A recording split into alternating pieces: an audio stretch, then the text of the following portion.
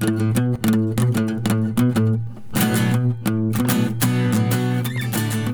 into Dragon Ball Super Dope. My name is Kyle. Thank you for checking this out. So, over the course of the last couple of weeks, I have been teasing a special extra, I want to say. I mean, it's not really extra in that it's coming out, the only episode this week. So, you're not going to get a second episode this week, but it's going to come out a little bit early in celebration of Election Day, something for you to have in your ear pods while you are standing in line, hopefully somewhere, exercising your civic duty to vote. So I haven't really given you any context as to what the episode's about. Surprise, motherfucker. This is the time. I'm busting out my dad and my uncle Julius as guests on Super Dope to discuss their origins and how they initially found Dragon Ball and how they subsequently showed it to me. That's right. We're doing an origin story on Election Day because it is the rebirth, I fucking hope, of a goddamn nation. So, welcome to Super Dope. Dad, Julius, how are you guys? Long time listener, first time caller. I am a short time listener, first time caller. This is Greg Andre. I'm Kyle's dad. Yes, you are. And I am not the one who is his father. It's Greg. What? Who are you?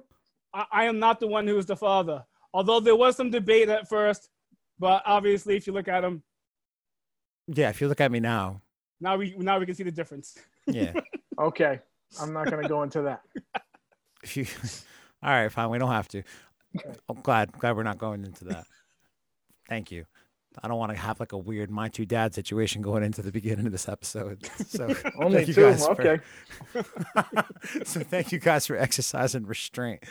All right. So the idea of today's episode, so it kind of ties back to an earlier episode in the Super Dope catalog. It might be one that I've since deleted because I was trying to make nice with other Dragon Ball people in the community. So I wanted to reduce the drunken assholery that Super Dope has. Gotta play the politics. Be a nice guy. Yeah, a little bit. So I'm sure it's still out there on the internet somewheres, but it is a Thanksgiving episode from I think 2 years ago. I believe it's called The Oral History of Super Dope. Oh, you can't call things oral history. That's the problem. You can't. Yeah. All I think it was a history of oral fixations and the oral history of Dragon Ball. Okay. I think maybe is what it's called. Oral and I don't know. It's all PG-13 to me. Did you used to be a jerk? Is that what your podcast brand was? No, but it was very evident. I don't go on jerk podcasts. Dude, you are not the nicest person I know. Well, continue. What do you mean, Julius? I don't know. If you're a jerk, you get it from your dad. That's all. 100%. I mean that in the nicest way possible. Thank you. I appreciate it. I feel like a better way or a more positive way to phrase it is I'm more steadfast in my opinions because he's my dad. Oh, look at you. He's also a wordsmith like your old man, too. It's called a politician, motherfucker. I'm getting politics. Yeah, exactly. So from that oral history of Super Dope episode, I told I keep saying Super Dope, but the oral history of Dragon Ball thing, I'd basically gotten drunk with my friends after a Thanksgiving party or something. One of my friends asked him what Dragon Ball was all about. He'd had a very, terrible misconception about it, whatever. I yelled at him because I was bummed. And I told this story about how I'd first found Dragon Ball when I was 5 or 6 years old and how, I found it randomly on TV one morning. And, it started this chain event or this chain reaction of me trying to wake up early every, Saturday or Sunday morning or whatever to try to catch it on, I think it was UPN at the time. Between you the can't hours see us shaking our heads right now. Yeah, so if you are on the Patreon, patreon.com/Dragon Ball Super Dope, you'll be able to see the video of these two guys just shaking their heads in disappointment with me right now. But I think this yell wrong. After, I want to be a jerk. Wrong. Yeah, exactly. So this is a great preview to the kind of malice I'm expected to experience during this episode from these two guests of mine. Nothing but love. Nothing but love. Yeah, love in the grand scheme, I suppose. How much did you drink? We're gonna talk about why I forgot all of this. Why the fuck did you guys forget all of this is really going to be the question. Well, I guess we'll see. I don't know. We will. Perfect memory. All right. So before you guys have a very different memory of me finding Dragon Ball versus me finding Dragon Ball all on my own. Okay. But before we get there, because it's obviously Oh, very contentious that's topic. in the future. Okay. Right, Yeah, that's the yeah. tease. We're not getting there yet. No. That's what they call a Tease. tease in the radio The business. beginning of Deadpool. Yeah, That's for gonna sure. happen later. Okay. So Yes. you guys We're are going backwards now. yeah. So we're gonna go back to your childhoods. A little Backwise. bit. Yeah. Before the Middle two of you side, guys top sync, wise.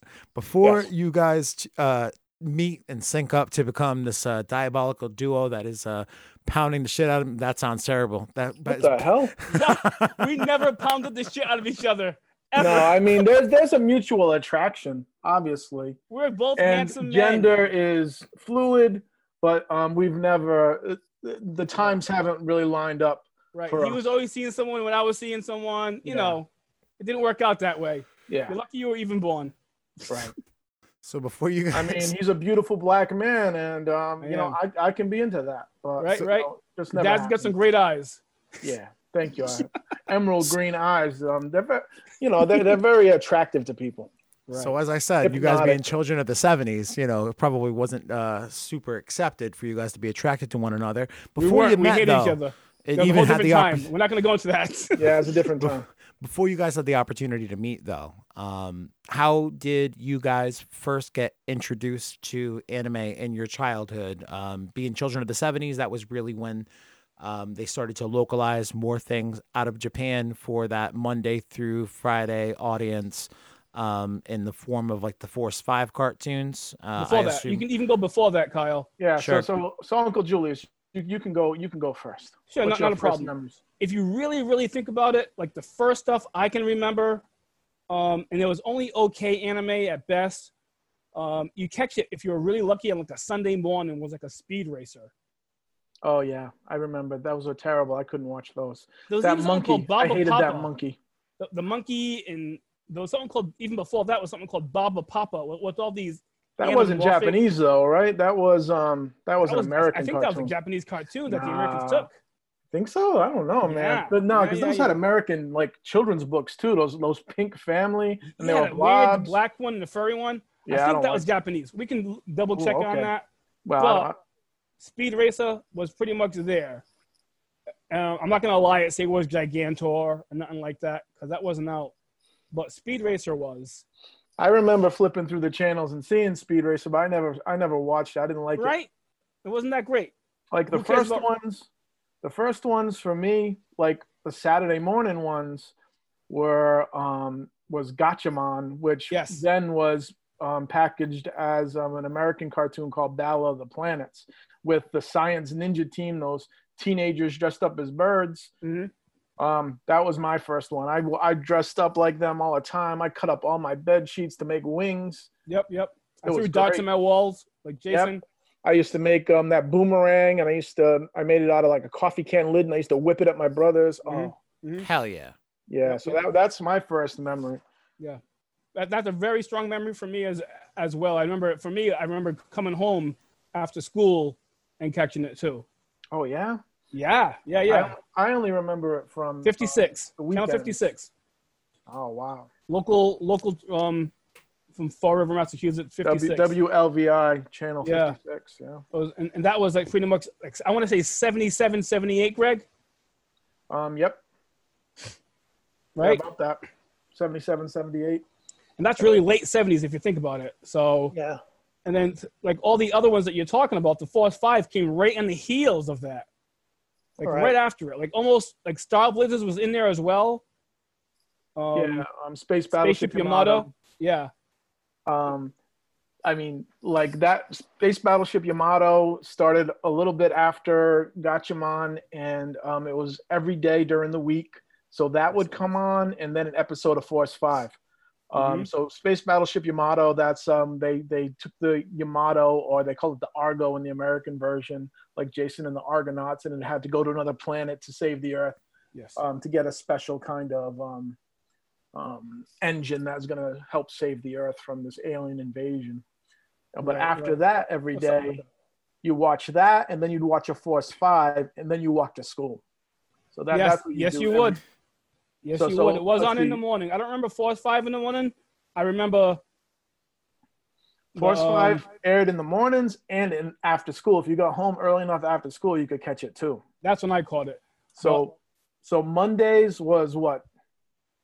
Mondays was Vanguard. Is that what you're gonna say? Vanguard Ace. Yep. What was Tuesday? Quiz time. Pop quiz for Uncle Julius. I can't hear him. Tuesday was Star Avengers. Are you there, Can you hear me Julius? Yep, I can hear you now. So Tuesday was Star Avengers. That's the 3 planes that form 3 different robots: Poseidon, Dragon, and Arrow. Is that the one that goes da da da da da da da da? No, That's Gatchaman. Fuck. Oh, Julius is shorting out again. Julius, can you hear us? I see his eyes moving. So I Can just you hear me now, guys? Yep. Yeah. All right, yeah. So Okay, no, so all the music was horns, all different horn selections for all those shows. yeah, all the Force 5 music was done by a Japanese composer named Sansuke Kikuchi. Who eventually goes on to make the score for what? I don't know. He did like everything. What? Dragon Ball Z, man. Was it? Oh, did he? I didn't realize Kikuchi that. scores for Z are like the alpha scores, man. Oh yeah. Right. So Monday Vanguard, Tuesday Star Avengers, Wednesday was different because it wasn't a giant robot one, but it was just as good. What was that one? That was your favorite? Space Cateers, that's my favorite. It was Journey to the West cartoon form. Yeah. So in Japanese mythology, it's like Goku and Journey to the West, where they went to India to bring back Buddhism to China. But in the American version, it was the 3 Spaceketeers. They were like musketeers who are gonna, protect the princess as she goes and gets whatever she's getting. We never got to the end of that one, so I don't even know how it ends. But Kyle, also call back to your show. Mm-hmm.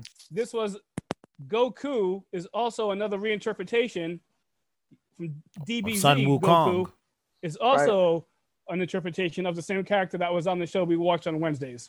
So it's Jesse Dart in the Americanized version. Right. It was Jesse Dart. And he has like the extendo staff and stuff. That makes sense. Yep. Yeah. Right. All that stuff. He had the Cloud. His spaceship is the Star Crow, which was the Cloud. Right. He had the fat friend who was the pig. What's his name in DBZ? Oolong. Right. And I think it was Bulma who was like the water girl. Right. Like the smart techie type. Right. Exactly. 100%. So that's Wednesday. That's Star. Yeah, so that's a precursor to Space Cateers. That's Space Cateers on Wednesday. Also called Starzinga. Starzinga. In Japanese. Thursday. What's Thursday? Sunday is a Grandizer. Orion Quest. Right? Or Duke Freed. His name was Duke Freed. Duke Freed. Yes, Duke Freed in Freed. the Japanese version. Yeah. And then on Friday was Guy King, which was the Space Dragon and Guy King, and I had the Rhinotaur, the Dinotaur, Skylark, and that was a great one too. So that was like our foundational anime. That's where we discovered anime. In fact, we didn't even have a word for anime then. We called it Japanimation. That's what we did. Japanimation. And I'd say that term was pretty much the prevalent term on through the mid to late 90s. I mean, right. We didn't start calling it anime until, after the year 2000 for sure. But that's definitely where you guys had bought into, not only like the localization of bringing over this product from Japan and having it be Americanized. However, not that you would have been aware of that at the time, obviously. No, but it was just cool. Yeah, it was just some giant cool robots killing monsters. Exactly. Like killing monsters. What more could you really want? But you bought into, whether you realized it or not, like the serialization aspect of it. So you have brought in this this buyback, this intention to come back to see the shows, whether, with the shows rotating every week, man, what a way to hook you. It's like every Monday, every day. Every single day. It's like appointment viewing for a kid after school. So like, what a way to breed a loyal fandom in that sense. Oh, right. Yeah. Because first they didn't buy enough of the episodes to make it go for a full year. That's why they put on one a day. So they wouldn't have Sandy to put Frank? Is that all Sandy Frank? Well, Sandy Frank was Gatchaman. I forget who did Force 5. That was Wasn't it? someone else Wasn't Ted brought that Turner over. involved in that, or am I making that up? Oh no, he did Ted some Turner stuff too. was You're right. later with Gatchaman. I don't want to get into the messy history of all the different American. Yeah, there's versions way of too many that. different We got distribution into Sandy companies Frank's and all original that. version. Yeah, Right. It yeah. went So I don't want to crazy. get into all that. So we would never see. I think there was a couple of endings to the shows. Maybe Guy King had an ending. Guy The Friday show. Guy King had an ending, and it started a second season, while everyone else was in the middle of their first season. Right.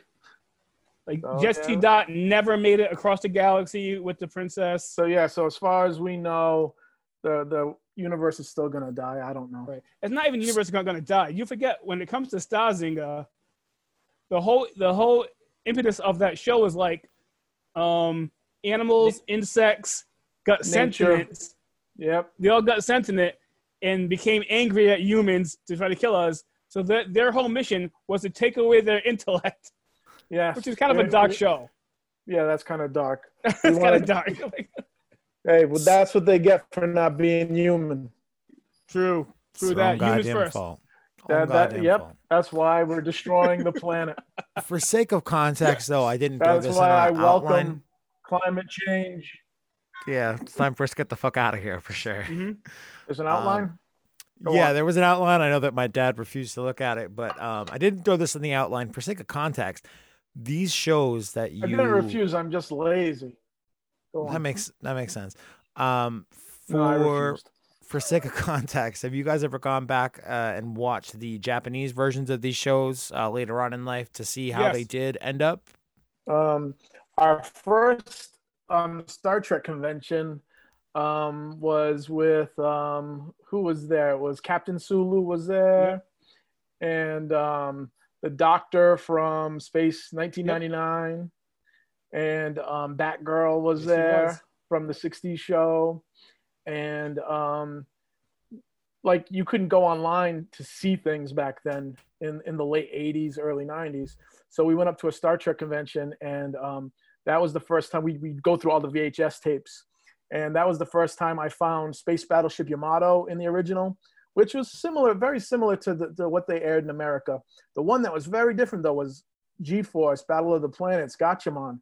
The original Japanese, when we put in that, we had the first 7 episodes on this VHS that we paid like $15 for. And then we went home and watched it. It's all in Japanese. There's some subtitles, but not many subtitles.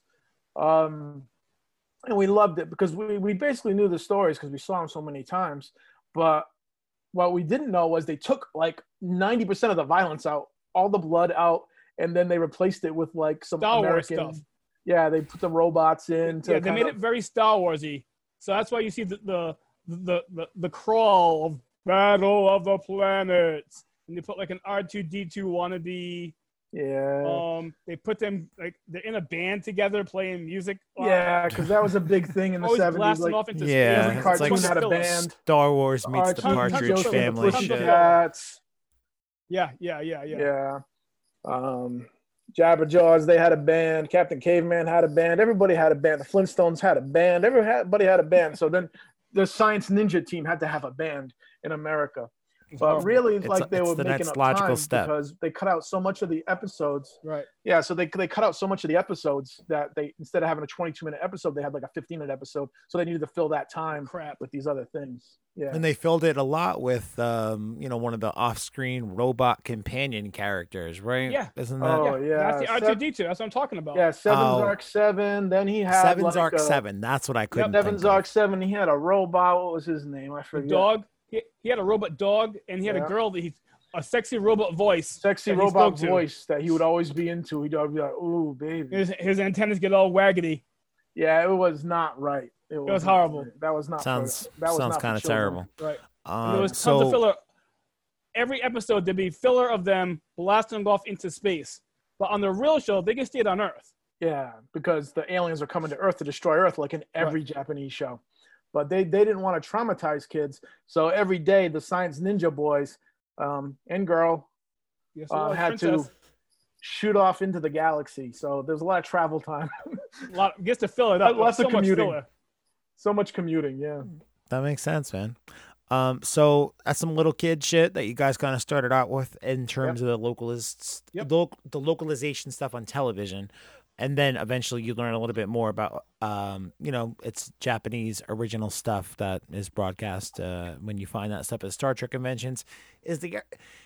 I guess, the 80s is kind of considered like the golden age of anime in a lot of ways, in that it was less kiddie-based stuff. It, did get a lot more graphic in terms of violence, in terms of sexual stuff, but also in terms of complexity of the plots as well. Right, but we didn't have access to almost any of that. Like the first adult anime, like, oh my God, we saw was, we went to a midnight show in Providence, where we'd never been like to this place in Providence before called the Avon, and we caught a midnight show of Akira. That was the year Akira came out, and so that was like the first Japanese like adult made for adult anime I ever saw. Because like all the anime you're talking about, that was out in Japan. No one could get it here in America. Not where we were, like in New England. Yeah, that was 89, I think. I think Akira was in 89. Yeah, I think it was January 89, I want to say. Yeah, and that almost immediately came out. It was here in subtitles. So we saw a midnight show of it. Right. But I mean, just to go back to the violent piece, Greg was talking about it. I mean, even in the 70s show of Gatchaman, those characters were killing other people. Like slaughtering them and stabbing them with spikes through the chest, watching them get kicked out of like the ships and all that stuff and fall into their death. There's a lot of death. Oh yeah, the heroes are cutting them across the neck with their boomerangs. Yeah, that was great. It was awesome. That's what you're talking about when you had that Japanese tape. Yeah, it was crazy. I still have it. I still have that tape. Oh wow, yeah. Like we in the cartoon that we saw, we didn't see any of that blood or like people being heavily killed. edited. A couple of punches we'd see. It was gutted. Yeah. There's a scene where Jason throws two of his feather spikes into the guy into a wall. Oh yeah, and he's stuck there, hanging there, and then he starts punching him in the guts. Like for like 30 seconds, he's punching this guy in the guts. And then he falls off the spikes. They rip through him, and he just crumbles to the ground. 78. Yeah. So 78. Yeah. So Japanese cartoons, always had more mature stuff, right. And I mean, obviously Japanese cartoons, they take anime or cartoons more seriously than in America. In America, if it's a cartoon, people think it's just for kids, but they specifically made cartoons like Akira for older audiences. That's just like a brilliant piece. But that's like at the end of the 80s. We haven't talked about Robotech yet. Right. Which is kind of that's got to be kind of a bridge, right? Robotech's got to be a bridge between those Force 5 properties that you're introduced to as a kid to being a proper. I've never really watched Robotech, but I imagine that it's. I know there's a lot of things I've yet to watch. I'll get there in good time, but the Macross Saga is amazing. The other two shows, I can sing the theme song in Japanese. Does that help? That counts as you loving music. In Japanese. All right, so tell me about Robotech, Macross. Makuros. Hell yeah. That we get to watch every day as well. It was a continuing series, much like Yamato. Yeah, it was very much a space opera. Yes, it was. Diversity, right? Yep. The leader of one of the leaders of the ship was a black woman. Yep. Who was in a relationship with a white pilot. Right, Roy Folker and Claudia. Yeah, blew my mind in '84. Yeah, we didn't happen in Japan. We didn't see a lot of lead black characters like that, especially from Japan, right? Think about that. Especially considering, Japanese cartoons have always kind of grappled with very bad representation when it comes to black characters. You're like that black guy in that top of the tower there in DBZ. Oh, you took big words right out of my mouth. Yeah, he's like straight out of like a Jim Crow show. He sure is. He's horrifying. Yeah, and then when they redo his character design in the Path to Power movie that comes out in '97, that takes place, it comes out after Dragon Ball GT is already off the air. They are aware of that dude's design and they redo it. But then he looks like a really like stereotypical Latino dude. Very strange the way they Yeah, chose to redo that yeah. design. I wouldn't say They had a hard time, but you know what? With Claudia, they got it pretty right. Yeah, She was definitely. part of the bridge crew. She was brilliant. Yeah, she was. Yeah, and they didn't make overly lips on her. They didn't go crazy. We didn't even talk about Cyborg 009, which unfortunately we missed. I never saw that. I don't know. No, Yeah, I know, can't say I'm even really aware of what is Cyborg 009. It's kind of in the same vein as Gatchaman, except it's a multicultural crew, like all cyborgs, but all of them have different powers, all from different countries. It's pretty good. And that's a Japanese show? I never heard of that. Yeah, man, check it out. It's amazing. I mean, I think it's amazing. The lead hero in it is from Japan, which is, which as it should be, Yeah. in a Japanese show. But there's a black guy, Native American guy, a French guy, an English guy, an American. Did I say American? Yeah, there's like not a baby. This is an girl. animated television show or live action? This is an animated television show that was black and white, then went to color. It's on Netflix right now, some of it. Oh, yeah? Yeah, one of the movies is on either Netflix or Amazon Prime. Cyborg 009. Cyborg 009, Native American and a black guy. Although they made the black guy, his special talent was swimming, which I always thought was kind of odd because according to racial stereotypes, we hate swimming. And I say that as a person on the swim team. So, as a black man on the swim team, you would like to. I was confused by this. I suppose it's anti-stereotype. It's just weird. It's like the worst power, to be honest, of the whole thing was swimming. What's your power? I can swim really well. That's it. Hey, man. But whatever. At least I had a black guy. What do you expect? This is a black guy on the team. Japanese cartoons from what? This is the same time as Gatchaman, so late. This might have been a little bit earlier, probably like in the earlier 70s. Oh yeah, because you said it started in black and white. Yeah, it started in black and white. So when did you see that for the first time? Then you're right. That's what I'm saying. This is more of a retrospect that I'm going back to. Okay. As opposed to something that we watched as kids. Right. Got it. I'm happy I found it. Yeah. I mean, I didn't really watch Robotech that much until we had an apartment together, and you bought you bought every VHS tape of it on VHS. I'm so happy this story came up organically. Continue. And we there was just one day where we just decided we were going to stay up as long as it took to watch it. Yeah. We did. We stood up days to watch as many as we could, and we would just yell at each other if we started to fall asleep. It was terrible. Yeah. And Fuego would keep us up. Fuego, which came in 3-liter bottles and was 98 cents. And full of sugar. The worst soda. It was ever. Disgusting. They had red and purple and blue. Maybe an orange one. Yeah, it was more like a radioactive urine color. Though. Yeah, it was. But it kept us up. That was the best one. It burned us. It burned us inside. It did. We pass it back and forth, and we take a guzzle, and then we. This was before I was OCD, but we'd pass it back and forth to each other.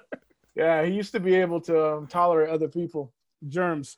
Yeah, I've never known you to be able to share a bottle of soda or can or anybody. Yeah, back in the old days. Yeah, back in the old days I could. Back when we were starving, we shared watching anime. We shared everything. We did. So that kind of is a nice little segue. I have these specific stories with a couple of my friends wherein we discover that we both have a mutual interest in anime or Dragon Ball or what. With Carlton, it was like when we were 11 and we both, figured out we were both on our way to being Pokemon masters, shit like that. Nice. Yeah. So do you guys have any kind of similar moment that you can recall where you both, how the heck did you guys, I don't think I know this story. How did you guys even meet in the first place? Oh, it was a rough time. We both wanted. I don't know about that. We were in high school. I got to say, I wasn't very fond of Julius. Really? Because we were both Which is interesting because, almost 35 years later, here we are doing this. It's because he was in a theater company and they were putting on a play called Little Shop of Horrors, and I wanted to be the plant desperately. I really wanted to, and he really wanted that part too. So we're both trying out. No, I didn't. I got the dentist. I wanted the dentist. I didn't want the Oh. plant. Well, I wanted the plant. I wanted the dentist, but you got the dentist, and I was like, "F you." I Oh, wasn't mad. Is that? Oh, I thought. Oh, is that why you hated me? I didn't hate you. I was like he got the part I wanted. I'm allowed to be upset at that and still. You love wanted him. the Steve Martin part, yeah? Oh yeah, he's the best part in the whole show. Oh yeah, that Absolutely was he is. great.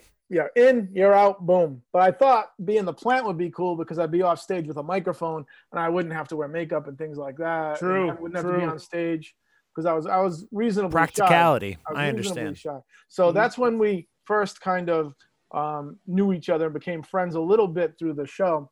Right. But really, when we first started being close was I was delivering pizzas for Domino's down in the Flint, and I saw him. It was a Wednesday because Wednesday was comic book day, and he was walking through the center of the city, and I knew he lived way down in the South End. I was like, what's he doing here? And he's like, oh, I'm walking to the comic book store. I was like, oh, I'll give you a ride to the comic book store because I'm going there too in between my pizza runs, delivering pizzas. So then we discovered that we had this, shared interest. And then it was like weird, like, because you know that, Kyle, that when you meet someone who's like you don't realize how much they are like you. And with your father and I, we have like a weird connection. It's like weird. It's like it's almost pseudo-psycho, like love connection. Psychic. Yes. Yeah, it's a psychic love connection. I agree. The love of anime and stuff like that. To the point where like we think the same thoughts at lots of times. We'll have the same thought process, come to the same conclusion really quick about the same thing. Oh yeah, or like I'll say something and he was just about to say it. So all at the same time. And I mean, obviously that happens more now that we've been friends for over 30 years. Mm-hmm. 34 years, 33 years. Mm-hmm. But even when we first started hanging out, like I got kicked out of my house when I was 19, and Julius had an apartment already, and he let me stay with him in his apartment where I had nowhere else to stay. And then we got really tight there. Yeah. Then there's no doubt about it. He saw my superhero suit. He knew. Yeah, I knew. he had a suit. We're not going to go into the suit. Not going to go into the superhero suit, but I did have one. Yeah, he had career plans of being a vigilante, so we, he as shared you do. As you do. So, as you do when you grow up too many comics. As you do. And, he ended up sharing, like, I collected all DC comics. He collected all the Marvel comics. We switched comics. Oh my God, yeah, remember that? I read all your Titans, and you read all my New Mutants and X-Men. And I read all your New Mutants, all your X-Men, because I'd never really read X-Men before. I read, like, every single one from giant-sized all the way to current. Whoa, wait a minute. He showed you the X-Men and you showed him New Titans? Yeah. Dude, in my brain, Dad, you're an X-Men guy and he's a DC New Titans Dick Grayson guy. So the fact that you introduced that shit to one another is interesting to me. Yeah. I didn't really read a lot of the X-Men stuff. Like, I'd pick up one here or there, like in a value pack, like 3 comics for like $1 or whatever. That's a whole other story, man. That's when we had our addiction. Yeah, we had bad. But yeah, we had these giant boxes of comics, the big white ones, and I took his boxes, he took my boxes, and over a couple of months we read all the comics. We just that's what we did a lot of time. We just sat on the couch, read comics side by side, and no cable. Yep, no cable. We had a VCR, maybe 8 movies. Yeah. So you like showed me a lot of the movies you really liked that I'd never seen before. I'd never watched the Marx Brothers before. So you introduced me to the Marx Brothers. Right. So yeah, yeah, we had a big influence on each other, definitely at a young age. Yep. Wow. Did I answer the question? What was the question? That was a good answer. I just learned so much more about you guys in the last 5 minutes. I'm not going to say over, more than the collective total in my life, obviously, but I don't know. I never knew that story. I never knew exactly how it started. The X-Men Titan stuff, the fact that, I don't know, I would have imagined it was the other way around. No, really? Because your dad loved Superman. That was his character. Yeah, but Superman is not Teen Titan. I mean, I get being a DC guy versus a Marvel guy or whatever, but I don't know. When I think of the X-Men, you know what I really think of when I think of the X-Men sometimes? What? Is that banner from Pizza Hut from 1994 or whatever. Yeah. That was after the cartoon came out. I think of the animated series a lot. Julius and Steven were away at college, and I was kind of left behind because I didn't go to college for a few years after because I had a baby that was born. His name was Kyle. And so I didn't go off to college right away until he got, like 5-6 years old, and he was heading for kindergarten. That's when I started going to school again. But they were gone. So on one of our trips back, me and Steven ended up stealing one of these giant banners that had Cyclops on it in the middle of a snowstorm. So that's one of the X-Men things. But yeah, I'd already It's still somewhere in your basement. I know. Oh yeah, it's in my basement. I got it. I asked Jessica not too long ago. All right. So I feel like I've got a pretty good, background on everything to this point in terms of, how you guys became friends, how you became nerds, and how you both helped foster each other's, respective geeky habits. Mm-hmm. So that said, the elephant in the room, the name of my show, I'm not sure if y'all know or if you've listened to it, it's called Dragon Ball Super Dope. Oh, I should have brushed up on Dragon Ball stuff. I thought this was just called Super Dope. Like I thought the kid was stupid or something. I didn't know. Like a really dumb kid. He's the best at being a dope. A dope. Everything that you just described is basically the reasons thought out loud as to why the name hasn't been dropped to just Super Dope. So that's a good idea. Keep the dragon in there. That saves you. Yeah. Well, keep those Dragon Balls there. The Super Dope brand is something we can spin off to other things, but we can't just have it be Super Dope by itself because they'll make all of those jokes that you just made. Right. Yeah, the Super Dope is your adjective. Drugs. Yeah, exactly. It's an adjective. It's not a noun. Right. All right. Sure. So let me ask you guys, how did you first? I'm assuming it was you, Julius, that had found Dragon Ball in the first place, and before you apparently have it on in the background for me, little baby Kyle. We'll get there in a moment. How did you first find it and the bootleg tape saga? Tell me a little bit about that. Right. So it's funny because we talked earlier about my age, and I started school late and I ended school late. Very embarrassing. However, when I did finally graduate, I went to New York, the Harlem School of the Arts, where I learned how to dance. I was going to go to dance school. Your big plan was to learn how to be a great dancer so you could then be a choreographer in martial arts movies. This is true. This is all true. So that was the plan, but I had to learn how to dance first.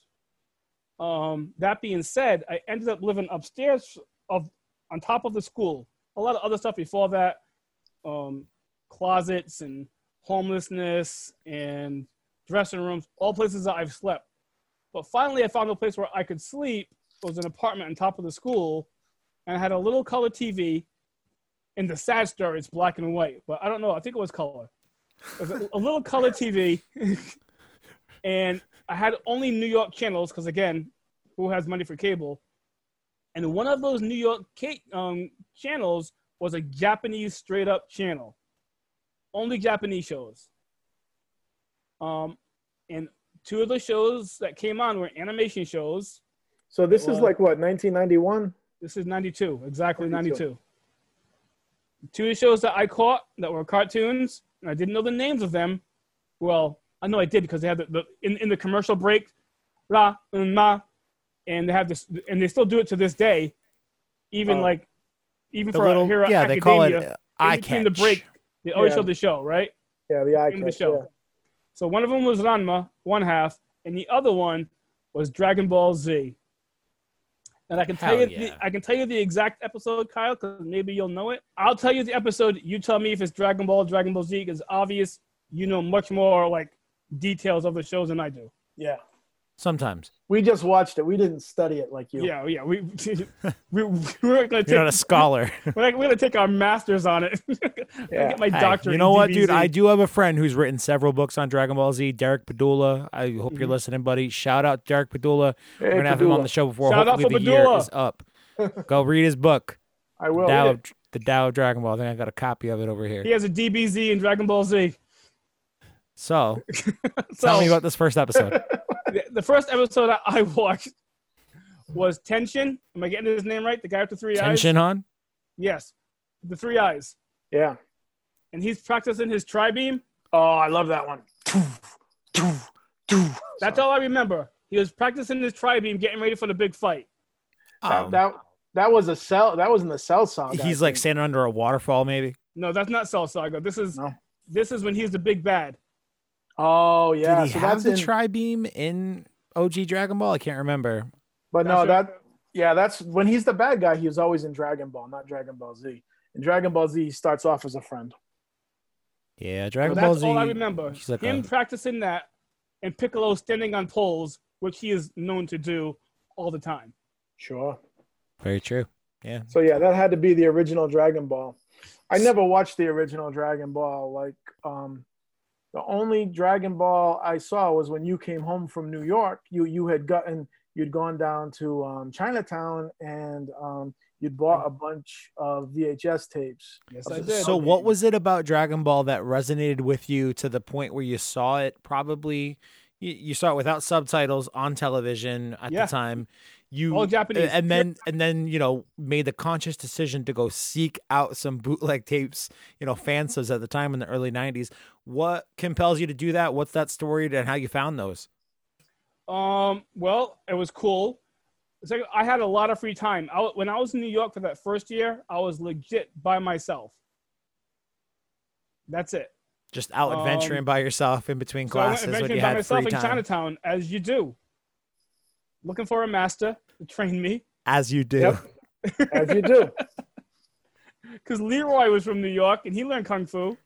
Catches bullets in his teeth. Yeah, man. Bullets in his teeth? Talk about Taekwondo, dude. We'll talk about like that. I'm white. I can.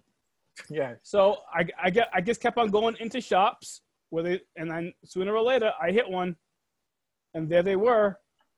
And then I kept on going to that shop over and over again. And every week they would have new something different. It was on Walker Street. It was on Walker Street in Chinatown. You can look it up. The street, not the place. It's gone by now. Yeah, for sure. For sake of context, though, it was like usually 3-4 episodes on a VHS tape. Yep. Yes, sir. Yep. What were you paying? Like 25 with commercials. With commercials and a lot of. But Japanese you know what? Commercials. Though? I still have all my Dragon Ball GT VHS tapes that my dad got me one year for Christmas. The tapes that have the commercials that still left in are my favorite. Yes. My favorite ones for sure. Those are from me. Dragon Ball GT, no, those are from me. Oh no, not the GT. The Dragon Ball Zs. The Dragon Ball Zs. I do have several Dragon Ball Z VHSs that I definitely know are from your collection, Julius. But one year for Christmas, my dad got me. I think it's on maybe 16 VHS tapes. The entirety of Dragon Ball GT 1 through 64. That's crazy. That's awesome. It was that was hard to find. I found that on eBay from But some of those still have commercials left in, like creepy ass Ronald McDonald shit. Those are my favorite memories from my childhood. But but I mean that's all way after. Like when you're in New York, Kyle, I think is 3 years old. Exactly. And so by then I'm already bringing tapes in. Yeah. So you're bringing them back home to New England. Every time there's a Christmas break, every time there's a summer break, I'm bringing tapes in for all of us to watch. I'm not the bringer of DBZ. Right. So the first time he called me up, he was home for a Christmas break, and he called me up and said, "Oh, you got to get over here. I got something you got to see." And he showed me some like weird cartoons that use the N-word a lot. What was that? What was that one? That was called Coonskin. Yeah, he by Ralph Bakshi. Okay. Yeah, he liked to. A shout out to Ralph Bakshi. One of his favorite things is making me incredibly uncomfortable. Oh, yeah. To sit in a room with a black man and have to see all this stuff.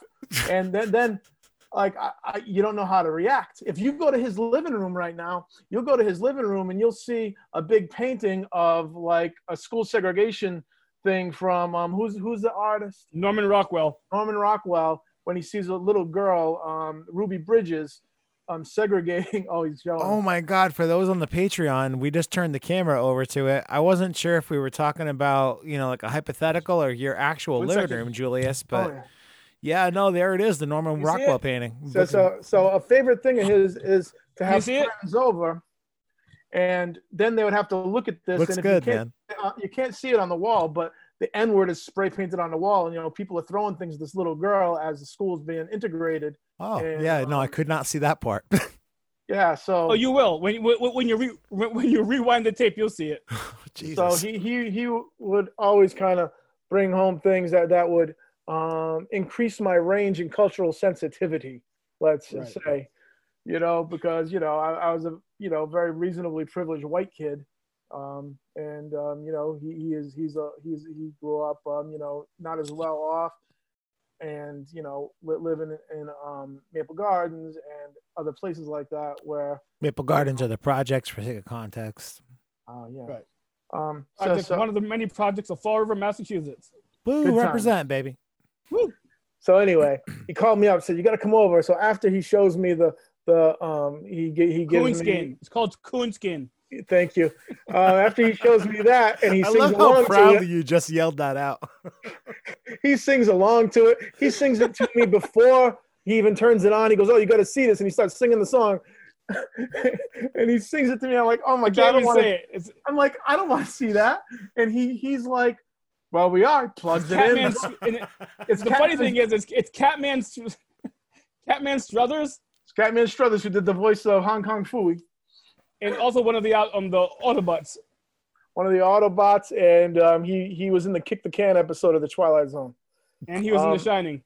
Yes, as the magical black person. He's a black man, Kyle. Yeah. I gathered. So after he shows me that cartoon, I thought you wanted to yell the title. After he shows me that cartoon, he then puts on an episode of Dragon Ball Z, and like, I've never watched Dragon Ball. I've never watched any Dragon Ball Z up to this point. It's just like it starts off at the beginning of like the Cell Saga. Like, so, I see like Piccolo. He became my favorite right away. Piccolo. I was like, oh my God, this guy is great. He's got weighted clothing. He's doing all this badass stuff. All these powers. All these great powers. I'm like, oh, what's his name? And he's like, Piccolo. I was like the flute? He's like, yeah, like the flute. And I was like, oh, I love him. So, we stood up like, it was literally like, Christmas break. So it was like right at the holidays, and like I would go over every night for the week he was off, and we watched 15 episodes or however many he brought home. And that was my introduction to Dragon Ball Z. And then I started bringing over the movies. Yeah, which were also totally out of context. It was tough in the 80s and 90s for us, because like if you saw something, you just bought it. Like it could be episode 15 and you didn't see 1 through 14. You just bought it because you're never going to see that again. So I mean, that's what we did. And then you just, you fill it in. And then later you find the earlier episodes and you go, oh, that's why that happened. And that's how we learned about. Yeah. I got the Cell Saga, the Perfect Cell Saga. Then I got like, I think I got some Boo stuff later. I didn't get that much of the Freezer stuff though. No, it was mostly Cell, Boo, and all the movies. Well, I was gonna ask, like, what about it? Kind of resonated with you guys, but I think Kung Fu. Well, yeah, of course, the Kung Fu. For me, I love to fight. Bruce Lee is my hero, right? 100%. Bruce Lee's my hero.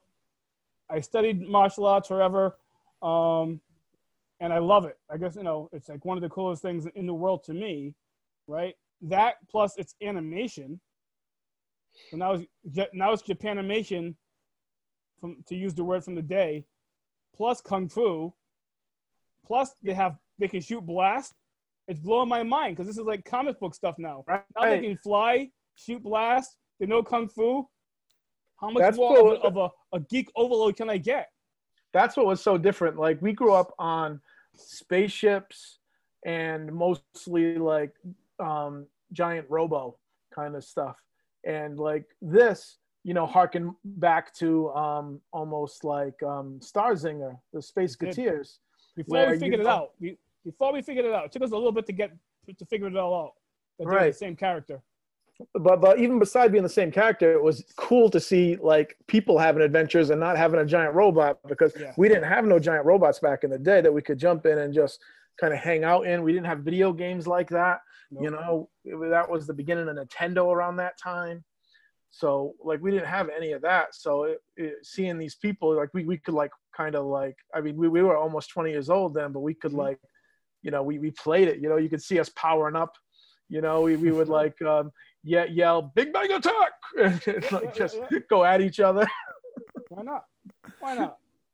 You know, sing all the theme songs. Yeah, it was just great, man. It was fun. It was fun, and it was something new. It was so new, and we Yeah. were so ahead of the curve. Don't forget, this was 92, 93. No one knew what was going on. When did it come on Cartoon Network? It wasn't until a few years later. Maybe 94, 95, Kyle? Well, 90. So Dragon Ball, the first 13 episodes were localized, I believe, in 95. And then it started to get local. Like, they basically said these first 13 episodes for the first series, we're not going to do this. Let's jump ahead to Dragon Ball Z. That stuff started in probably like 96, but it didn't make its way over to Cartoon Network, especially, well, it made its way over to Cartoon Network and syndication when it had been dubbed by Funimation and Ocean Studios concurrently, and then Funimation took everything in-house, and that's when Funimation brought it to Cartoon Network exclusively, and it was like that thing that harkens back to what we were talking about with the animes that, you know, hit home with you guys. In my time growing up, it was you had to be home by 5 o'clock to be able to see Dragon Ball Z on Cartoon Network because we needed to know what was going to happen with the next part of the Frieza saga or the Cell games or whatever. My memory definitely goes back to, as I mentioned at the top of the episode, the first time I remember seeing Dragon Ball when I was probably 5 or 6 years old. It was like a real random occurrence. I remember the exact episode. Goku turns into a giant monkey. They bust out of a prison that they're in Pilaf's castle. And this happens concurrently with this is the first Dragon Ball series.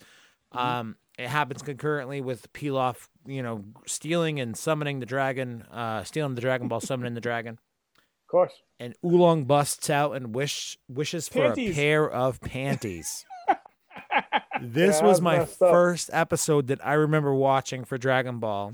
And I was like, I'm not sure what the fuck's going on, but this is pretty cool. Yeah. I mean, even then it was just like underwear. He didn't say panties. But, no, yeah. And like us, like when we jumped right into the middle of it, it's very exciting to jump into the middle of something, not really know what's going on, but know it's cool. Mm-hmm. And wanting to find out everything about it, so right. I going back and trying to fill in the holes of the research a little bit as to how we got to this cool thing that we saw. It's like what led to that. Hell, I remember like one of the first things I found of DBZ before I got the movies, and right around the time I got the TV show, was like almost looks like a mouse pad. I don't know if you remember it, Greg. It was like a mouse pad, and it had all the characters on it. Oh yeah. Of DBZ. And at that time, I didn't know who was who still. Right. Because a lot of the characters look similar. Right. But I'm like, oh, I like the guy with the sword. He looks cool. Yeah. So kind of leads perfectly into, you know, I don't recall this happening, but apparently you guys, you know, reference at the top of the episode when we did the oral history of Dragon Ball, and I tell the story about, you know, that I just told you guys about my first episode of Dragon Ball. I told that to my dad a couple of years ago. And he yelled at me, and he said, as he should. Yeah, I guess. He yelled at me and said, "Bastard, motherfucker, we had the Cell games on when you were like 2 or 3 years old." To which I said, okay, I mean, that's cool, but did you expect me to remember that from 2 or 3 years old? I mean, most people's memories aren't remembering stuff from that. But speaking of the Cell games, we definitely have our favorite characters. My 3 favorite characters in Dragon Ball, it's no secret to the listeners: Goku, Vegeta, Future Trunks. And those 3, I don't know if there's an order for them in particular, but what was it about Future Trunks and the Cell games that resonated with you, Julius? Well, it was the first Besides thing I got. The cool-ass sword, obviously. It's a cool-ass sword. And your father and I, we loved swords growing up. Yep. That was easy. He had a sword. Straight up. His jacket was ridiculous. He wore like a half jacket. Oh, yeah, that was crazy. You know, so he could show off his butt, I guess. I don't know. No, man. It's just like he wanted to show off his lower ribs and how cut they were. Yeah. Trunks had long hair around the time I was growing out my hair. So that's another reason why. His hair was purple. Also very cool to me. I guess Goku would be my second guy. And Vegeta, just like you, I'm guessing. And I can't.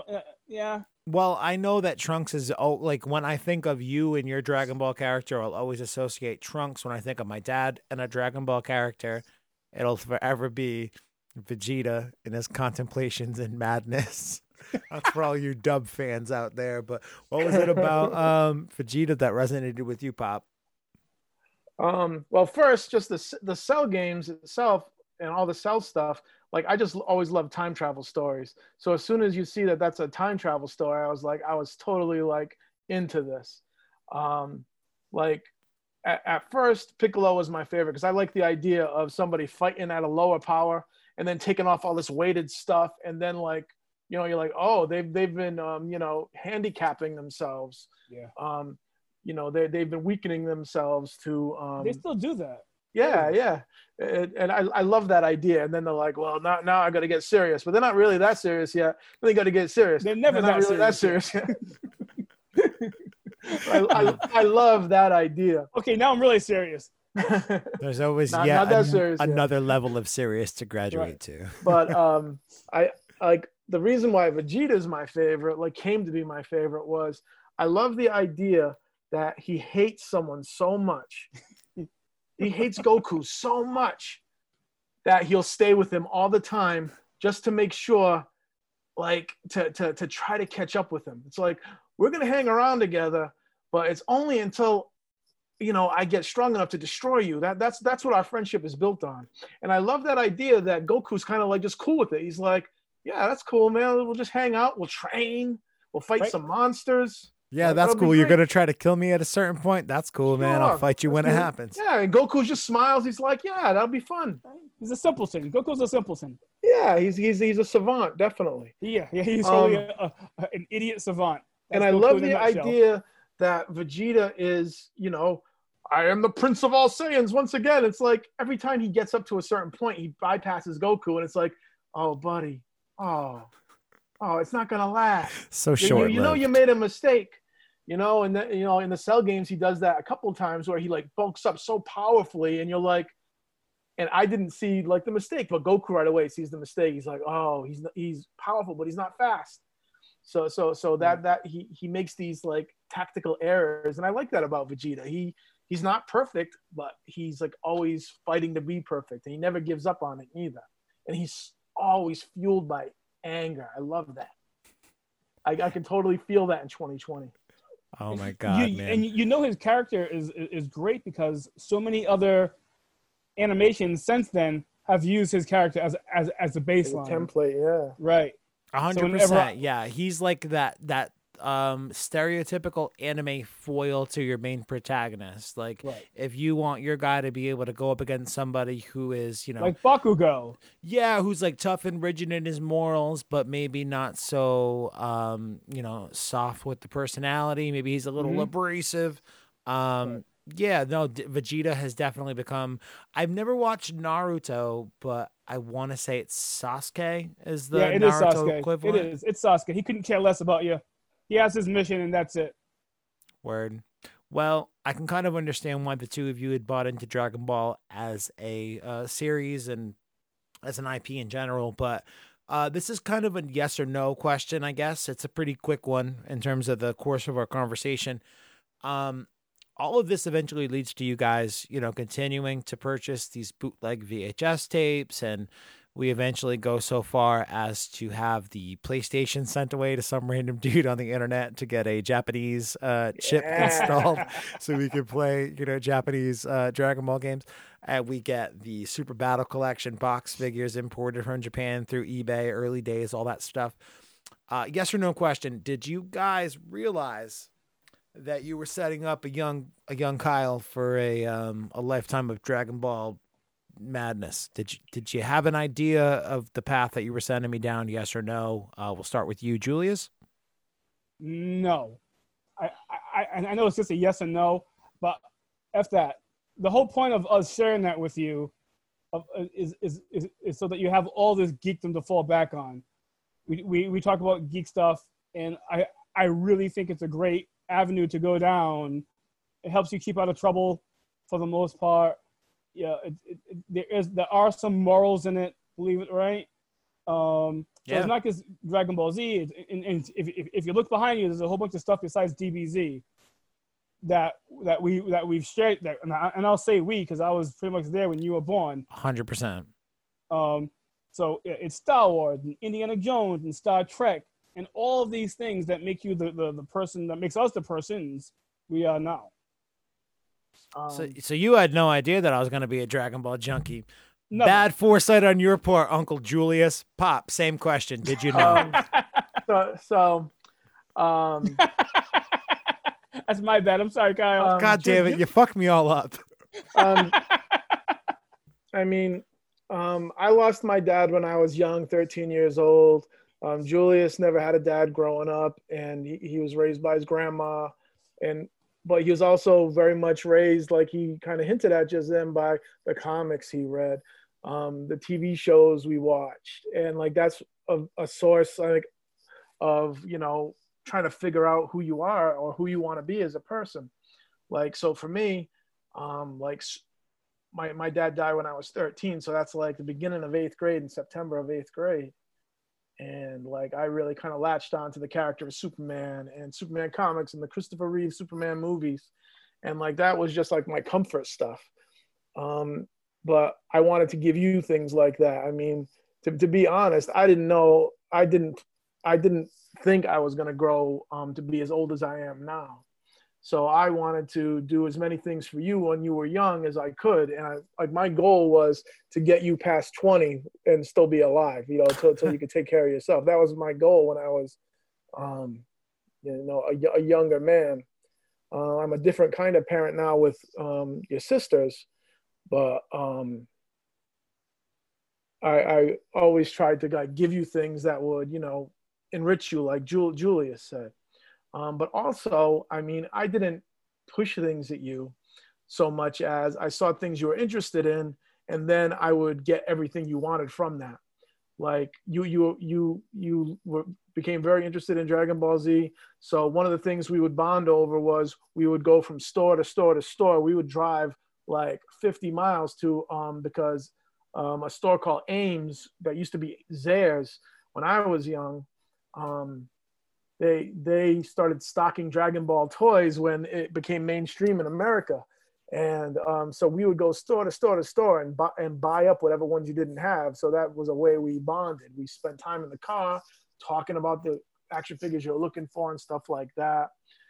So that was a way we bonded. I just kind of, whatever you liked, I wanted to give you more of it. And I mean, that went with Pokemon, which I was not a fan of, but you really liked. So we would drive around because Pokemon cards were scarce then, so you'd have to go from store to store to store. So I was always trying to give you stuff that you liked.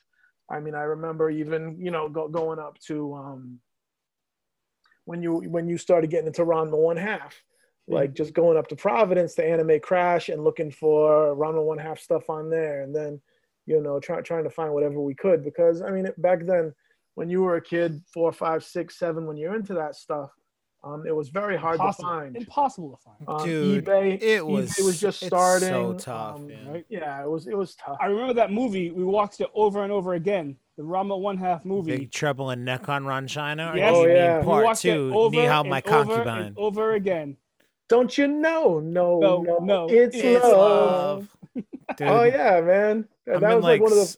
I'm some of the best like Ranma Facebook shit posting groups right now. Like so many Ranma memes are at the forefront of my memory at this moment. But yeah, those first 2 Ranma movies were, and that's the thing too. Like I think we kind of jumped over it a little bit. I kind of wanted to pay, you know, a little bit of attention to it, but before I even had that moment where I, you know, saw Dragon Ball on television for myself as a child for the first time, I had this, you know, if you're on the Patreon, you'll see it off here, you know, to the right of me in the video. Ranma 1/2 Hard Battle for Super Nintendo. Yes. I remember being 4 years old. I remember you bringing it over to my grandmother's house, Julius. I remember us playing it on the big screen pull-out television somehow that my grandma had in her living room at that time. And like that was my introduction, or like my first introduction that I remember to any kind of anime, you know, through a video game. And then before long, we had VHS tapes of episodes of these characters that I was just playing video game characters. You know, that's a pretty cool thing to make the connection with. Before I even saw a cartoon of that, I had gotten a video game and I was playing it, and Julius came over. I was at your grandmother's house. It's this cartridge right here to the right of me. This is the one that you bought, whatever, 26 years ago. It's this cartridge. I forgot why I bought it. It just looked cool. I know why you bought it. Why? Did you buy it at RX in Swansea? Because I got the movie first. I remember. I watched it in New York. Okay. Right. I watched episodes in New York City. Okay. I found a VHS of the movie. All right. And then you bought that tape. Because you had told me about it? No, well, we watched it together. So I bought the game after. I thought I was playing the game, and then you told me about the cartoon. Could be, but the game came out in '93. Yeah. The cartoon came out in '92. The movie. I don't remember the exact date the movies came out. I want to say in Big Trouble in Neck China maybe came out around 92, 93. But the series anime started in 89, and then it got rebooted again in 90 with a different animation staff, all that stuff. Then we watched that, and that was amazing. Yeah, that was great. Yeah, on a totally different wavelength than DBZ. Yeah, 100%. It was way more like they still had the kung fu aspect, but it was way more like the harem-based anime stuff, and that there was a million girls interested in Ranma and vice versa with Akane, but also the the transformation, humor, like the acting. There was a lot more comedy infused into it, 100%. And back then, we were buying $25 VHS tapes for 2, and then eventually it became 3 episodes on a tape when DVDs started to come out. They started to put 3 episodes on a VHS, but it was 2 episodes for $25.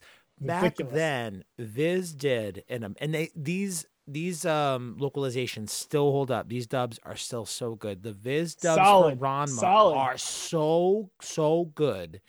I would equate them to something, to give you like a modern example, the localizations for My Hero Academia are done phenomenally.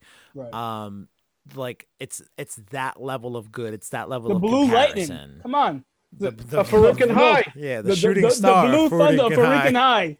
Who calls him that? I heard him calling himself the shooting star last week. I still rewatch those episodes. Like they're solid. They're all on Hulu too, Mr. or Miss Listener. If you don't know Ranma One Half, they're all on Hulu. Go check them out. I was watching some with Willow a couple weeks ago, but Nova Lee, when she was 8, 9 years old, she really got into Ranma One Half. So like we got her all of the like I did for you. If she was into something, I got her everything for it. So I got her all the comics for it, the manga. And we got all the DVDs for it, and she was really into that, and it was she had the haircut of Akane for a bit. She did. You ended up buying her a nice anime cell of Akane that we still have here, but that for me, like Ranma One Half, and who wrote that? Rumiko Takahashi. Takahashi. Like shout out to Rumiko. Yeah, and everyone knows her more for, say, Inuyasha, right. And those are fine. No, those are fine. I mean, Inuyasha is definitely like a larger, more, especially here in the West, in America, it's probably a bigger anime, but Ranma is the one that... Right? And the feels. The reason why Ranma those characters live inside of me. The reason why Ranma never got like a big, mainstream audience one word. on TV titties. Nudity.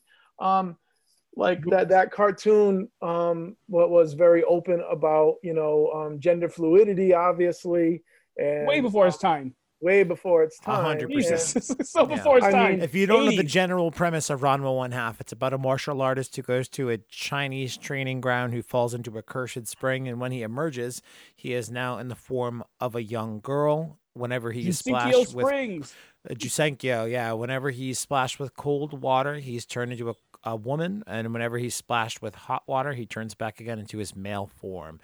There are other martial artists who take the shapes of other things: pandas, pigs, cats, ducks. What the fuck is Pantyhose Taro? Like some kind of flying buffalo, like a dude. Flying bull. He's a chimera. Exactly. That's exactly what it is. Yeah. But in terms of the gender fluidity, to be a boy or girl, you see titties hanging out all the time in the early issues. Tons that's of not breasts. something that does not. Even that's not then, something that translates easily. Shampoo still kisses him as a girl. Right. Yeah. And She's like, even she's down. And even once the Blue Thunder like finds out about his fluidity, like he's still into Ranma no matter what. So Well, it's interesting that The way. question is like, is he mindful of the dick, or does he just not remember that I mean, it's the first, same person? first, I don't want to.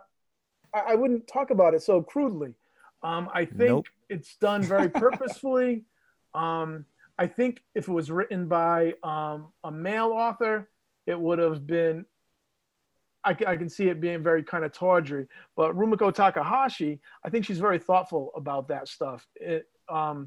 So I think all of the perverted, grandfather stuff. What's his name? Hapusai.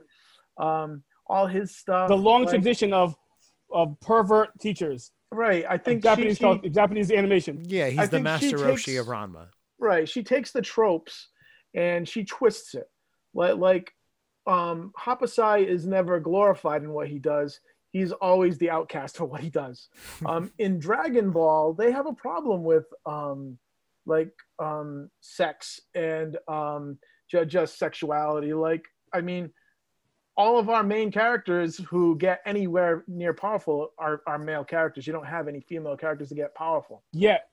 I mean, in Dragon Ball Super, Kyle will tell you, there's a couple of characters now. I've been watching it. Is it Carrot? Well, yeah, that's kind of leads me in perfectly to my next question is that, Dragon Ball Z, Dragon Ball GT ends as it does. And for a long time, that was the button on the series for us. And I still got all choked up when I watched the end of GT because that's still the end of Dragon Ball. It's a perfect ending. I really like that ending. As flawed as Dragon Ball GT is as a series, as flawed as... Oh, hey, I'm going to tell you a secret about Dragon Ball. No. Don't tell me that secret yet. Tell me in a moment because I know exactly what the secret is. I'm going to tell you a secret. The Dragon Ball original cartoon is not very good. Hey. The Dragon Ball Z is not very good. What? Hey. Dragon Ball done? GT Are you done? Is just as bad. Are you done yet? I'm rest. trying to make a goddamn point. You done? I love all of Anyway, them, it ends and it's beautiful flawed. and I love it. Are you done? You're right. It's all perfect. Go on. Perfect. Shut the fuck up. It's okay to love things and understand that they're not very good. Go on. I love Dragon Ball Z, but I can guarantee you there's a lot of filler in that show. Of course, dude. We can all point out the flaws of the things that we love. But I love that show. Making a joke here. Dragon Ball Super is a much tighter show. My larger point is GT ends, Super comes back. Right. When you understand, 2013, the movie comes back, Battle of Gods. 2015 happens, Fakatsu no F, the Frieza movie, and then a few months after the Frieza movie comes out, they say, hey, we're going to make a new weekly anime series again. Did either of you guys, I don't know, I don't think Dad did. Julius, I'm not sure if you did either. Did you watch any or all of Dragon Ball Super? I watched all of Super. Word, what a fucking nerd you are. Okay, Pop, how about you? I wasn't that excited when I heard that was coming out because I don't know, like the filler you're talking about for the other Dragon Ball Z, where there's just so much powering up and so much waiting and everything. I kind of like that. Really? I did. I liked waiting forever for a spirit bomb. I liked in retrospect, I like that. I think why that stuff. I think I think my favorite things about anime isn't the fighting. I like the story. I like the humor. I like the character development. The fights are all very exciting, but like every year I get a little bit older, I kind of check my phone during the fight, and I'm more interested in learning new stuff about the mythology or the characters or the character relationships. That's what I love about it. That said, I have started watching Super. I think it's on Hulu now. Is that where it is? Yes, it is. So I think I've watched maybe 5 or 6 of them, where the cat god is going around, eating his cuisine and blowing up planets and whatnot. It's like a Food Network kind of show. But you saw episode 2 where Vegeta takes his family to the amusement park. Yes. That's a fun episode, man. That's a you got the classic Vegeta of brutalizing his son, smacking him around a bit, and then making up for it by bringing him to an amusement park where he promptly leaves to go off on. Does he go off to like get on an adventure the same as Goku? They're both the worst absentee fathers I've ever seen. They are. Goku's a horrible dad. I mean, Goku. Vegeta tries more. I feel. Vegeta tries more. Bulma's not having it. I will say, for the sake of Vegeta, that toward the end of Dragon Ball Super, it's actually like one of those, nice little character character development moments that he's got. I mean, it kind of helps advance the plot a little bit as well, Tournament of Power. But Vegeta becomes less of that absentee father that you're talking about. Okay. I love like how he takes care of his son. I mean, with future Trunks in the Cell games, he's always training with his kid, because he wants his son to share something that's important to him. And I like that. Even though he is physically abusive and psychologically abusive, I imagine that's how he was raised too. That's the Vegeta way. Right. All right. The Saiyan way. I'm sorry. The Saiyan way. Yeah. On Planet Vegeta. So, Julius, are you keeping up with anything that's going on in the manga chapters right now with Moro and any of that? No, I know that there's obviously another big bad, and they always have to raise the stakes. So this guy is going to be so OP that's going to be ridiculous, right? Yeah, I mean, that's super duper bad news instead of just right? super bad news. Right. Like this guy is definitely equated a little bit toward like the Galactus, I guess, of Dragon Ball Z, in that his whole Frieza was the Galactus of Dragon Ball Z. Motherfucker, listen. Frieza was like the intergalactic real estate salesman of Dragon Ball Z. Like but not at first. They're all Galactus when they get there. No, but this guy so literally even has Raditz was. Listen to my point. He has to feast off of the power of planets. Like he eats planets for sustenance. And he's thousands and thousands and thousands of years old and has like all these different types of magics and stuff. Magics that in the beginning of the arc tie back to some of the ancient gods that are involved in the beginning of the Majin Buu saga, the Daikaioshin. The big fat one that eventually Majin Buu absorbs. Like his origin is tied to that character. So the beginning of this arc for like a fanboy like me or, anybody who's been a fan of this property for a long time, having these cool callbacks that haven't been leaned upon before, you're like, this is interesting. It ties back to familiar stuff, but it's also going in a different direction in that the main dude has like these magical abilities versus, just these OP planet busting abilities that Goku and Vegeta have got now. But so much of what we've experienced, I mean, it starts off kind of cool and it calls back to earlier arcs. This has basically been like a very fan servicey arc in a lot of ways. It just references back to everyone, right? Doesn't it bring back everyone? It doesn't bring back everyone, but it brings you back. No, it doesn't do any of that stuff. It's not like when Super 17 happens and everyone gets busted out of hell. It's not like that. It's like I like that one. That's that's the fan servicey shit of yesteryear. This year it's like we need to have this new character, but we need to give you elements of the Namek saga. So there's an intergalactic like police force who's catching intergalactic villains that this dude busts out of intergalactic space jail. So there's like fights on a massive scale where Gohan, Goku, Yamcha, even Piccolo, all these other guys are all involved in like rounding up the space. Shut up for Yamcha. Yamcha represent Wolfgang Fist in the house. Wolfgang Fist. There is, a lot of ability to lean on these other characters and have like a cool nostalgia moment in that sense. But even Moro, it turns out, surprise, he's got some fusion or like some absorption abilities is probably the better way to say it. So he steals people's powers, changes his appearance. At first he's real old, then he's real young. He uses the Dragon Balls as a point in his plot. Like, there are a lot of cool callbacks to other parts of Dragon Ball, but it's gotten to a point now where I'm worried that's all we've got. That's it. He's gonna tap out. Well, Akira Toriyama's not the guy fully. Akira Toriyama's the guy in charge, and this is a thing that I ranted about a couple of weeks back.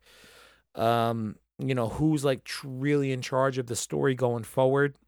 They've got Toyotaro, who is the artist for these new manga chapters every month. but Akira Toriyama is still the guy who's like, hey, this is where I think the story goes. Go make it happen. Toyotaro makes it happen, brings it back to him, and Toriyama says either yes or no. In a most recent, was it the most recent chapter? Yeah. Most recent chapter, Goku gives, in a callback to the Cell games, he gives Moro a Senzu Bean and has him heal up so that way he can, have him redeem himself and he can bring him to space jail or whatever. It's kind of stupid and it really makes no sense. But I had some of my YouTube talking head friends go out and say, oh, Toyotaro's writing the worst story ever. I don't know why he's being so stupid about it. When in reality, it just strikes me more as like a more of a corporate collective effort of all the people to just kind of keep things as homogenized and money making as possible. Well, I mean, just to be honest, I mean, as much as you love Dragon Ball Super, I mean, I watch it and it's fine, but I mean, the universe isn't as rich as I would like it to be. Like the whole Akira Toriyama set this up on a very flimsy basis when he started Dragon Ball Z. I think Dragon Ball is a much richer mythology than Dragon Ball Z. Dragon Ball Z is, I'm going to get strong, I'm going to fight, Monster's going to be stronger, I'm going to train, I'm going to get stronger, I'm going to fight. And then we'll use the Dragon Balls to get out of whatever story we back ourselves into a corner. And I mean, that's fine, but I mean, that's not very much to go on for, 30 years now? Yeah, it has I mean, it's been no secret that Toriyama definitely, he went into starting Dragon Ball off of Dr. Slump, and he had an idea of basing it off of Journey to the West, and he did 12 volumes of it, or maybe not 12, maybe that's not the right number. I'm probably confusing it with the anime episodes, but he did so many volumes of it and thought that was the end. Right. The people at Shonen Jump loved it, so they were like, how can we prolong it? At which point he slowly, over the next few chapters, started to transition it into more of a martial arts-based shonen. Right, yep. So, and then that... Is that the original shonen? Is DBZ the original shonen? It's not the original shonen. It's not. But I think Astro Boy is, maybe. I could be wrong on that. Somebody should double check me. I'm pretty sure Astro Boy is one of the original, if not the original shonens. So in my head, just to go back Dragon to Ball's Shonen, like the granddaddy shonen in a lot of ways, and it sets up in my a head, lot of the like all the tropes that we're characters going to come from this. revisit for the next 30, So when I look at a 40 years. baseline shonen, I look at Goku, and then like all the other characters who are like him, right? So if I say Naruto, Deku, the guy from Black Clover, any of those guys, 100%. all those guys are Goku. Yeah. I mean, variations, but that. But you're saying that before Goku, there was, you think Astro Boy was the same thing as Goku? No. So what I meant to say was, and maybe it was because I didn't understand the context of your comment, but right. Yeah, the granddaddy, like shonen martial arts type is Dragon Ball. But I think one of the first Shonen Jump comics that was actually published in like the late 1950s. That's just the name of the comic. Yeah, not this art type of storytelling that they're doing. Right. No, you're right. Therein, Goku was very much the beginning of a lot of that. Right, yeah. And you see it, I think that's just a moneymaker for them. 100%. And so long as they can continue to have their story live between the end of the Majin Buu arc and the end of Dragon Ball Z in this 10-year indefinite period, which makes me want to pull my goddamn hair out. Oh, got it. That was a joke. I didn't mean to make that joke. It was more Zing! of a woof. So visual jokes in a podcast. I love it. Patreon.com/Dragon Ball Super Dope. You get a video. So is there anything in Dragon Ball? Because as the manga continues, it's only, kind of assumed the cartoon will come back. Is there anything that you guys would like to see that hasn't been told or done already by the characters in the story going forward? Kind of, moonshot stories you like to see for Dragon Ball? I mean, what I like about Dragon Ball is the characters. I'll take the flimsy premise, obviously, because I've been watching this stuff since 1990. So how long ago was that? 30-something years? 30. So 30 years we've been going back to this well. And I don't mind the flimsy premise. What I like is I like the characters. I like their personalities. I like their dynamics together. I like their friendships. I like the way they're enemies. I like their frenemyships. I like seeing them together, whether that's at a backyard cookout, like the first time we saw, like I like them at cookouts. I like them going to the mall. I like them going to this. As I get older, the less, I mean, the animation is beautiful now. But the less I'm interested in like the fights themselves and what leads up to a fight, or the way they work together or the way they talk together. That's what I watch it for. So what would you like to see, Greg? More of the interpersonal relationships?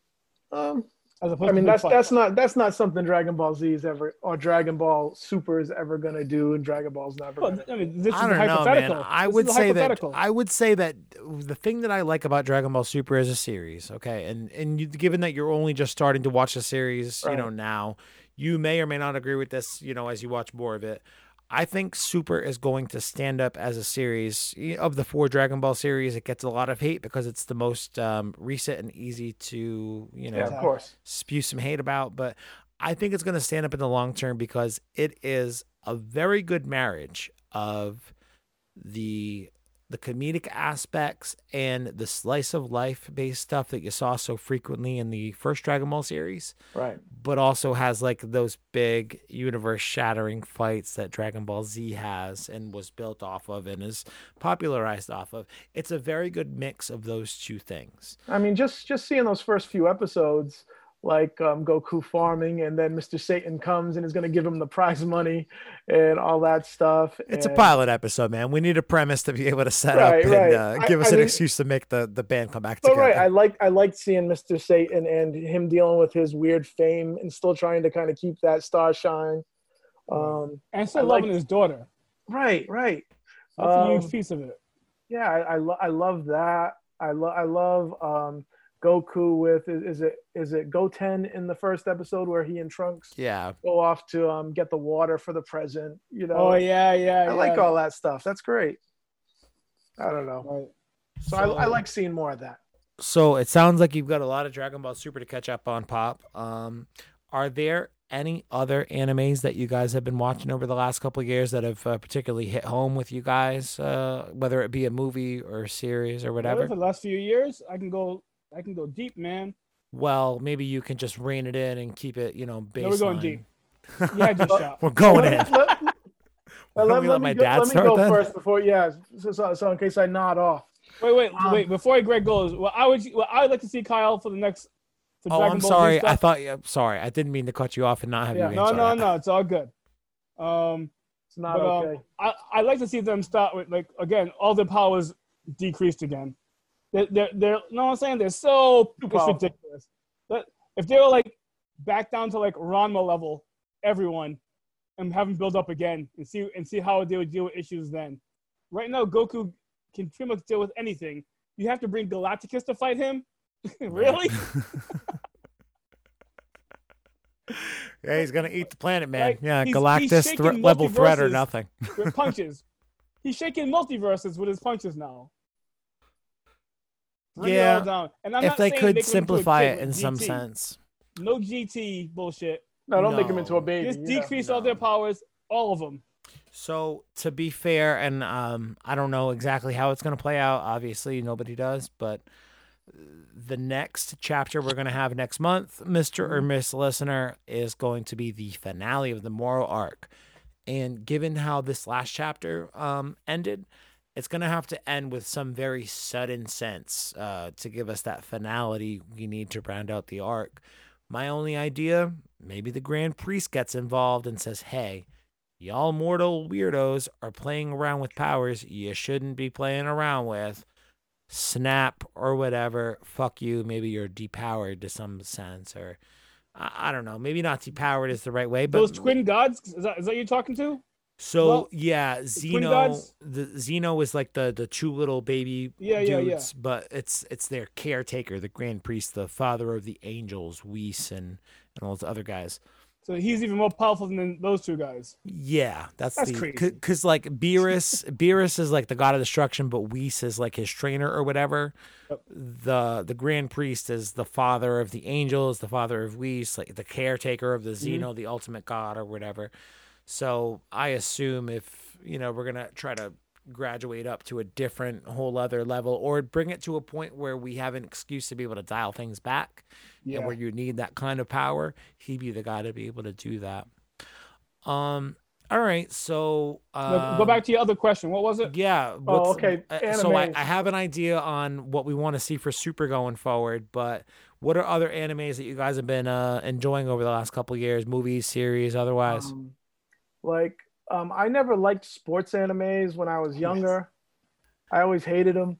But in the past couple of years, the animes that I've enjoyed the most were a couple of sports ones. One was Yuri on Ice, which is a weird comedy ice figure skating anime, which is really funny. And the other one is a volleyball anime called Haikyuu, which Hell yeah, is so much like it reminds me so much of Dragon Ball Z. That's why I say it. Is it shonen? I'm not sure. I'm pretty sure Kyle? it's shonen. And for listeners out there, if you know what we're talking about with Haikyuu, Kelly, who helps me host the My Hero Academia episodes, she has launched a Haikyuu podcast. It's called Haikyuu Nice Kill. So you can go check that out. Check it out. It's Kelly. Shout out Kelly. Shout out to Kelly. Spotify, Apple Podcasts, all the places where the podcasts live. So Haikyuu is fun though. Haikyuu is like it's very intense over like the most menial of things. Like it's one play or one move in a volleyball game. And that's what I love about it. It's so much like Dragon Ball Z. We have the Vegeta, we have the Goku, we have all the teachers, we have all the players. But it's so much like episode by episode they're building themselves up to fight this higher level, but it's mostly about those kids kind of like supporting each other and helping each other become like this unstoppable team. And they start off as not great, and it's a very slow burn, and it's really funny, and it's just great. Like Willow and Nobly, your sisters, are very into that one. I mean, we even like last year for Christmas, we got them volleyball uniforms from the high school. So I mean, that has been my favorite in years and years. The humor and the action and the relationships, it's just a great show. How about you, Julius? Any animes in particular that have hit home for you in the last couple of years? There's always that low-hanging fruit I can go for. Don't call My Hero Academia low-hanging fruit. That's really rude of you because I love it so much. No, I'm just saying, but it's easy. What everybody good. knows about. Yeah. Everyone knows about it. Death Note, everyone knows about it. The old stuff from Toonami, I think still holds up. Full Metal always holds up. Titans, Attack on Titan. Yeah. Amazing stuff. You know what I like also? And a lot of people might not like this. It's out there on the limb. Ruby. Oh, I have a friend who writes on Ruby, and that is a great for cartoon. Rooster Teeth, right? Yeah. Okay, word. I love it, man. Amazing cartoon. It's I love weird. That. The original guy who wrote it and directed it, he passed away, which is very sad. But the animation is a little bit off. It's weird. Yeah. It feels cutscene at times, but I love the story. 4 ladies or 4 kids kicking ass. All different powers, all different skill sets. It's really a weird, interesting cartoon. The music is awesome. So that's a really fun show. But that's an American cartoon, though, right? I think so. So yeah, I guess it's not Japan. Yeah, per Rooster se. Teeth. I can't say I know a ton about them off the top of my head, but they were involved with some of the early Red versus Blue stuff for Halo and some of the very early like online internet videos, and eventually But you can watch it and know that they there's grew anime into the influence. production company to make definitely that, influenced by anime in the same ways. Well, that, they even use a lot of the same. They use a lot of the same voice actors as other anime. You know, a lot of the same Funimation guys do voiceover stuff for Rooster Teeth. Yeah, Monica Rial, friend of the show, she does a voice on Ruby. Vic recently, never mind. I'm not gonna bring up Vic's name today, but No yes, shout out for you, Vic. No shout out for No you. shout out. fucking Whisper. opposite of shout out, Vic. F you, Vic. Fuck. Wow. If we catch you, you're dead. I don't even know who Vic is, but I guess he's dead now. I'm just kidding, Vic. Don't dead. bring it to Fall Behind St. River. Elizabeth's, baby. He's dead to us, but yeah, we After don't want to. school. We'd rather not have his Chud army come to Fall River and seek us out. Okay. We're speaking ill about their Führer. All I right. know I just really? said that. F him and his Führer. Bring him to Fall River. Dude, all right. So only because you mentioned Full Metal Alchemist, he's the guy who did Edward Ehrlich's voice dub in English. Oh, That guy. really? Yeah. And he's an That asshole. guy can go fuck himself. We'll talk about it later if you want. Hey, I I'm not here experienced for the hate. I'm here for the love. I don't know. Sorry. that guy. I'm gonna try not anyways, to. Ruby's Ruby's a great great. animation. Ruby's great, and It Vic gets no better longer as works it goes for them. on. They get more money, and it gets better. The animation gets better. The fights get better. So yeah, give it a shot. Word. I know a girl named Kiersey Burkhart who's one of the writers on that show, and she writes young adult books, but she writes for that too. And that's what got me into it. I didn't know anything about it till she told me about it. I was like, oh, she's writing for this show. I was like, all right. And it was great. I was like, wow, this is cool. Perfect cut, Pop. Now I can cut out all that previous stuff I said that if you want to hear, you can go check it out on patreon.com/. No, don't even give that to the Patreons. Well, all the stuff about me go. yelling about that dude. Yeah, I don't like that. That's going to get people are going to come after me on Twitter for some reason. I'll be like, I'm who saying are it's you? now on the cutting room floor, and it's only in the All right. only in the patron sphere. No, don't even give it to them. Nah, I don't want man. to get out. Listen, anybody who likes me enough to pay $5 a month for that kind of vitriol I just spewed from a mouth hole, they earned it. Yeah, word hole Okay, I hate. guess. I don't know who this person is though, so I don't know. That's fine. You don't need to. All right, Word. This has been a really, really fun, informative episode. It's been one that I've been kicking around in my my brain for the last couple of years since we had this little disagreement about my initial introduction to Dragon Ball. I'm glad we were able to 92.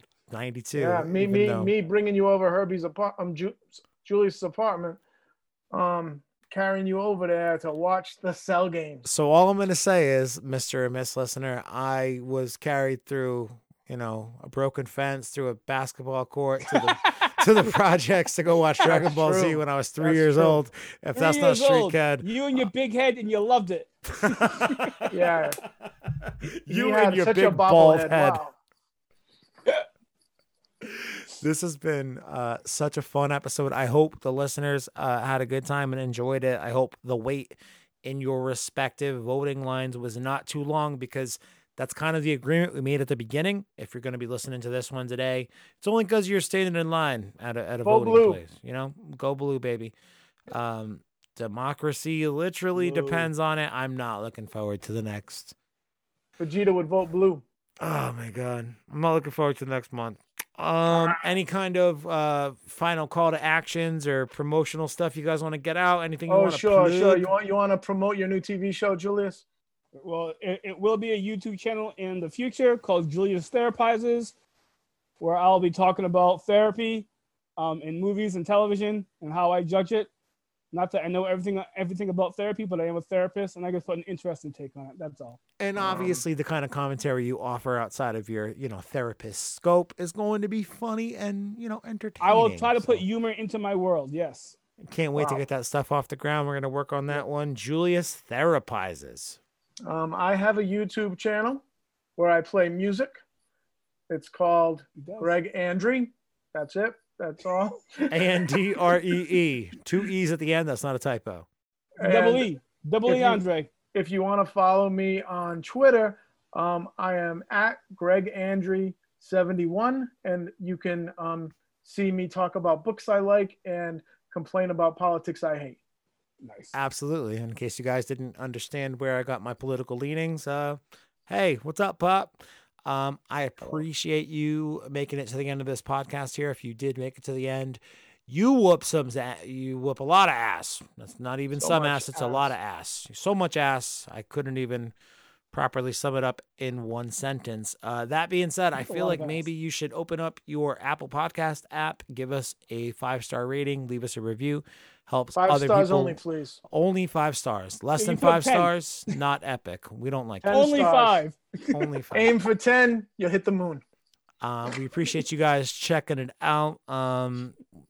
Obviously, letting your friends know, your other Dragon Ball friends know about the show is the best way that we can grow. And subscribe, Apple Podcasts, Stitcher, Spotify, all the places where the podcasts live, youtube.com/Dragon Ball Super Dope. If you want to get a video version of this podcast and see me and my dad looking shockingly similar and my Uncle Julius looking, now you've got all your lights on, man. Now you're well lit. At the beginning of this podcast, you were like a couple of, just like hanging out in the background. You had a light behind you and that was it. I can only see your eyes. That was it. It was the worst. Make sure you go to patreon.com/Dragon Ball Super Dope and sign up at that $5 tier. Wordbird. Super Dope. Shout out for Super Dope. Election day is not election day this year. If somebody tries to, tomorrow. But tomorrow is the last day to get your vote. And if somebody tries to preemptively claim victory by the end of the night, please do not buy into that. If any of your local Sinclair affiliate broadcasts that shit out to you, try not to pay it much mind. The more attention we pay to this dude while he tries to, claim that he's the winner, the more credence it gives him. So don't do that. And I think I'm mainly talking to like media affiliates. I don't have any friends at media affiliates really, but I don't know, dude. I don't know. I guess my point is buckle up for a fucking long election month. And we'll see how these court proceedings shake out in each respective state based off of... Jesus. Hey, I've been avoiding the news all day. Hell yeah, man. bro. You better go to bed and right stress out. Have some stress nightmares. All right. No sleep. There's no sleep like stress sleep. Stress sleep. Election. All right, that's gonna do it for Super Dope. I appreciate you guys checking it out. How do I do this show ends with a song that I sing. It's a Dragon. Here it goes. Dad and Julius on Super Dope today. That's how it ends. Hey, that was bad. That was not a good song. That I paid for years of guitar lessons for you. Apparently, you didn't pay enough. You're like a musician. I paid. I drove him every weekend to get lessons from one of the jazz greats. Dude, I've heard you sing. And that's what he gives us? What an ending. Election day is great and great and great.